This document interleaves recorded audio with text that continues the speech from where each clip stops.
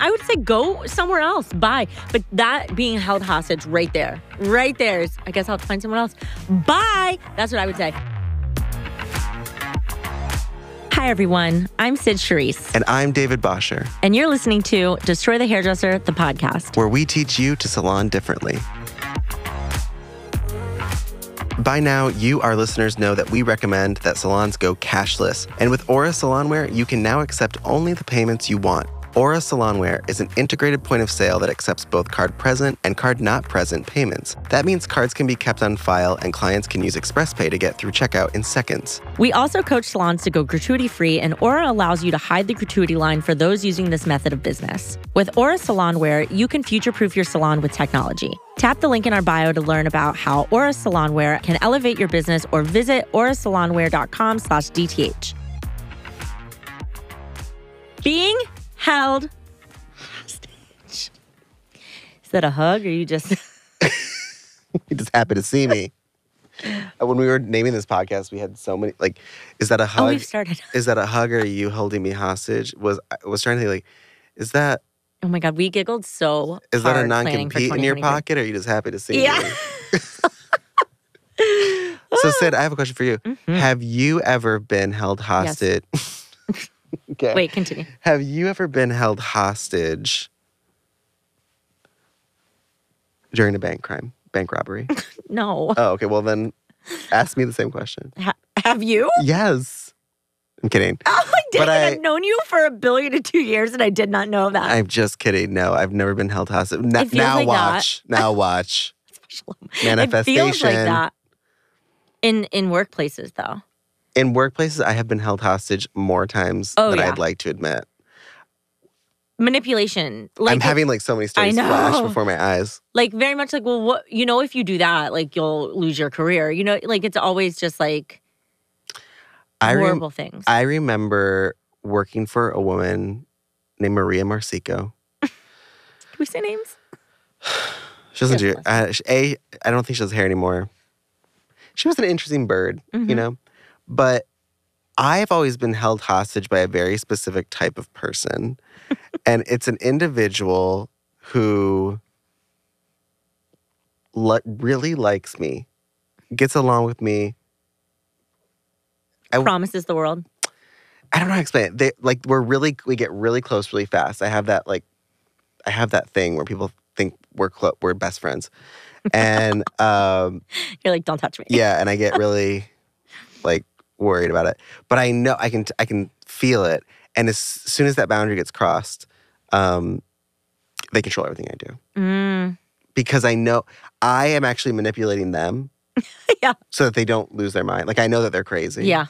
So I know how to make... And it's a form of protection. Yeah. I know how to make them laugh. I know how to... If they're uncomfortable, I take over. We do that with clients. The whole be a chameleon. We do that with our clients too. So my mother is a bipolar alcoholic person. And that's when you're raised by someone like that, you learn to kind of chameleon yourself. Yeah. To make everyone I knew that if she got weird, I knew how to make up for it. Yeah. So these are just trauma responses. Yeah. And then we bring those into the workplace. Exactly. So even though this person wasn't my mother or doing specifically those things. Yeah. There were those little moments and memories that I had, and I was like, oh, I know exactly what I'm supposed to do here. And so it's a weird form of being held hostage because I didn't have to be. Mm-hmm. But that's the manipulation part, right? Is I kind of knew that I had to be. Mm-hmm. And the other reason I knew that I had to be is because everybody else quit or got fired. Yeah. Because they didn't know how to do the tap dancing. Mm-hmm. They didn't know how to put on the show to make everyone... Oh my God. To balance it all out. This is still happening though. I know we're talking about from experience from 10 years ago, but this is still happening because obviously our students are still struggling with things like this. I think one of my favorite ways, I hope you can sense the sarcasm, of a hostage situation is a non-compete. Paperwork, yeah. So you can never work with anybody else ever again. Basically. The non-compete is such a funny... It's the name itself is an oxymoron, right? It's a non-compete, but it's the most competitive form of doing business. Yeah. And I really I just know that an angry Italian man made it. Oh, for sure. It was an angry Italian man. I just know. Yeah. He had a whole crew, Mm-hmm. and they went and worked for a nicer non-Italian man. Mm-hmm. And he said, I'm going to figure something out. And he created this piece of paper called the non-compete. For 2 seconds, I forgot that you were telling a tale. And I was There like, is yeah, that no really Italian happened. man. I just, in my head, he is Italian. I also think it could go the other way. I think that hairdressers can hold. That he was an Irish woman? Yeah, for sure. That hairdressers can hold salon owners hostage by not, this is the way I see it. Salon owners will want to make a change in their business. And it's actually a really proactive change, but it's terrifying because that's what change is. And the hairdressers will rally that they don't want to be a part of a salon with change. And therefore, the salon owner gets held hostage because they're afraid of a walkout. They don't want to be part of a salon of change, but they want change. Yeah. Mm-hmm. And they're afraid to change. So they hold their salon owner hostage by saying, no, I'm not going to do A, B, and C. Maybe it's raise their prices or whatever. And then they not only say no to the change that can benefit anyone and the business, then they demand more money. It literally is It's a hustle. It's a hustle. And the salon owner is like, well, we're not making more money. How can I give you more money? And then it's, you take everything from me. And then they leave anyways. It How is the fucked up most is that? abusive relationship. You know how, like, We've all done that. you know how, I've done it multiple times. Because and I didn't understand. And that's a whole different thing. I But understood. I didn't care. I didn't understand the inner workings of business of why I couldn't make more and realizing that I was responsible for that. And that I could make as much money as I wanted if I would have just. But the other problem is that you and I didn't work at salons that let you raise your prices when you wanted. Yeah. So we had to sell a certain amount of retail before we could even. Or where we were constantly upselling or overcharging or doing anything to try to make money. Mary Pat Curry, talked about her before. Mm-hmm. Talk about her again. Mary Pat Curry, I'm pretty sure Sounds like a children's she's rhyme. got to be dead now.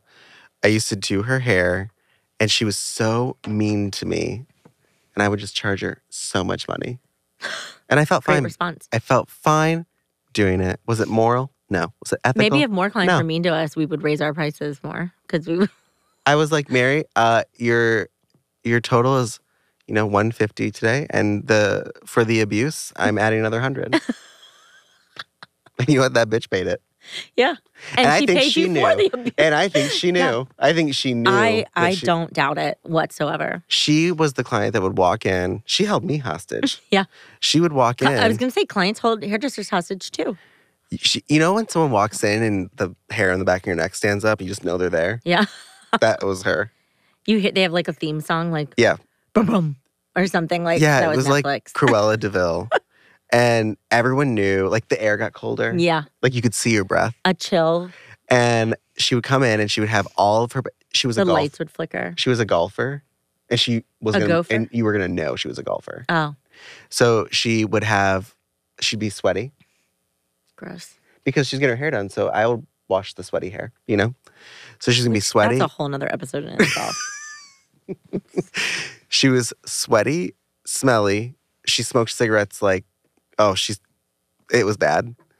And to the point like where, like the blonde hair turns like a little green. That's how much she smoked. And she had a really deep, raspy voice because of the smoking.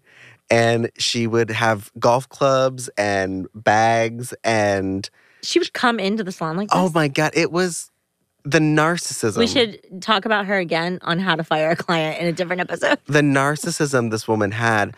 And that type of personality scares me. Yeah. And I am surrounded by people that are like that. Yeah. And I'm like, There's a lesson in it for you, I'm sure. I don't know how to create boundaries with them because they latch onto me. Mm-hmm. And I know one of our listeners is like, like they know people, like things are happening. they have a Mary Pat Curry, an MPC. Mary Pat Curry. If you say it real fast, say that 5 times. Mary Pat Curry. If you say it 5 times fast, she appears. Well, I think that's the thing is like we have to start thinking differently in salons. Do Like, we? Yeah.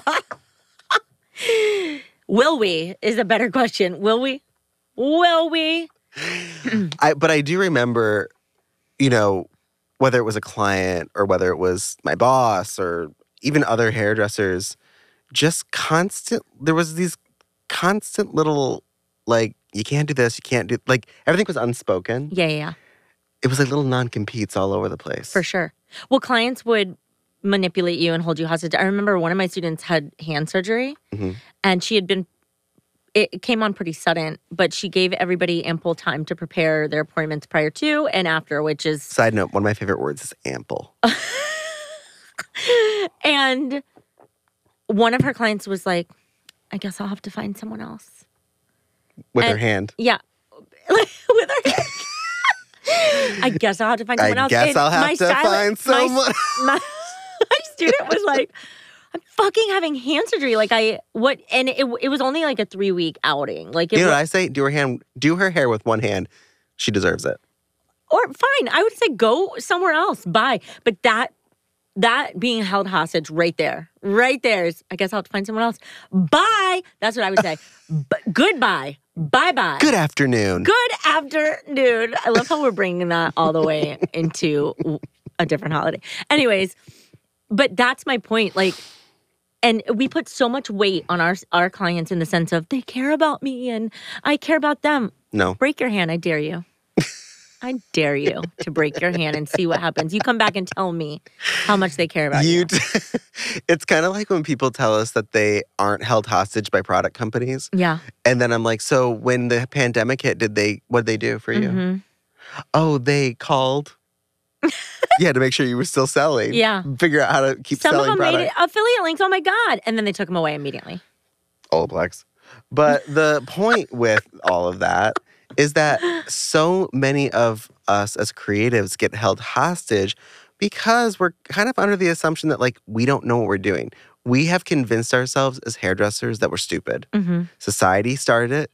We picked up the torch. Hollywood paints us as stupid and vapid and, however, Steel Magnolias, I liked that version of a hairdresser. Dolly Parton. Well, I grew up in the salon with my mom and her old lady hairdresser. Well, she wasn't an old lady. She was actually younger, but the salon had a lot of, like, older. Yeah. So that vibe, and we were in the South, so, like, that vibe. And I remember, like, taking out rollers and, like, sweeping. So that holds a special place in my heart. But it's not as respected as it should be. And which is funny because it used to be. By men. With that's only true, men. Not women. Like, when you think of famous hairdresser, like, you only think of men. Horst. At first. Vidal. Yeah. Then the women start rolling in. I hope that's true. Name one. I hope we're wrong. Vivian McKenna. Oh. McKenna. McJenner. Vivian McKinder.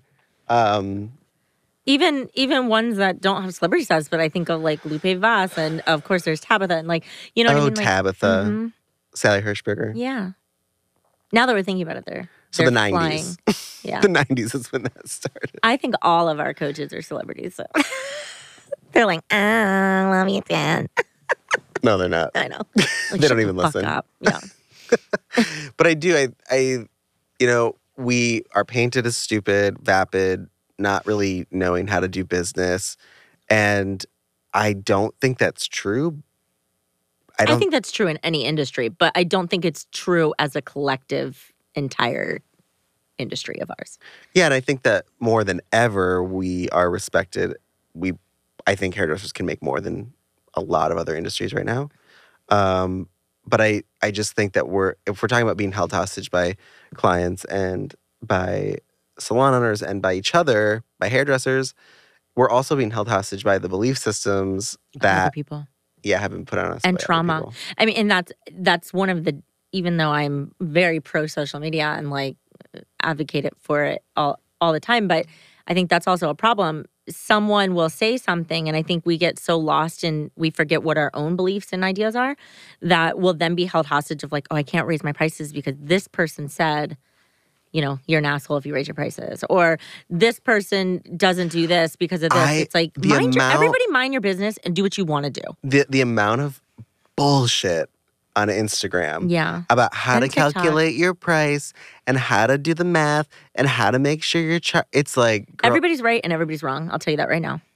And you need to look at it and decide, will that work for me? Yes, cool. I'm going to implement that. No, fuck off. And I think that's the end of it. But we don't. We get all wrapped up in our head of like, what will people think? They're like, well, I saw someone say that you should do 15% of. I'm like, no, shut your mouth right now, because already this has nothing to do with you. This has to do with that person's math skills. Yeah. It's or just, what worked for their business, and it might not work for your business.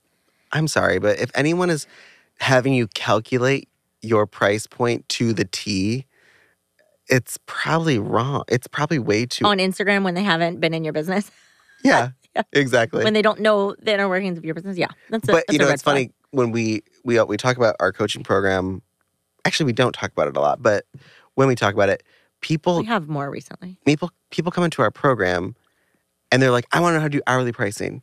Okay, but we don't start with that. You don't start with that because we have to get to know your business. Mm-hmm. We have to get to know who you are. By the way, what are your bills? What's your life look like? So all these people out there that are like, you got to factor in your color. It's like, no, you got to factor in daycare. Yeah, your pricing systems might be so off and messed up and not balanced that if we did time-based pricing, you would have to charge so much to be able to actually fund everything that you're doing. And so sometimes it isn't the right answer to do that right away. It's more about like, okay, let's build other things in your business so that can be the result of it. And exactly. I think when it comes to being held hostage, yes, it's all these other people and all these other things, but it's really just you. Yeah. Kind of accepting and keeping yourself locked up in a very much unlocked cage. I 100% agree.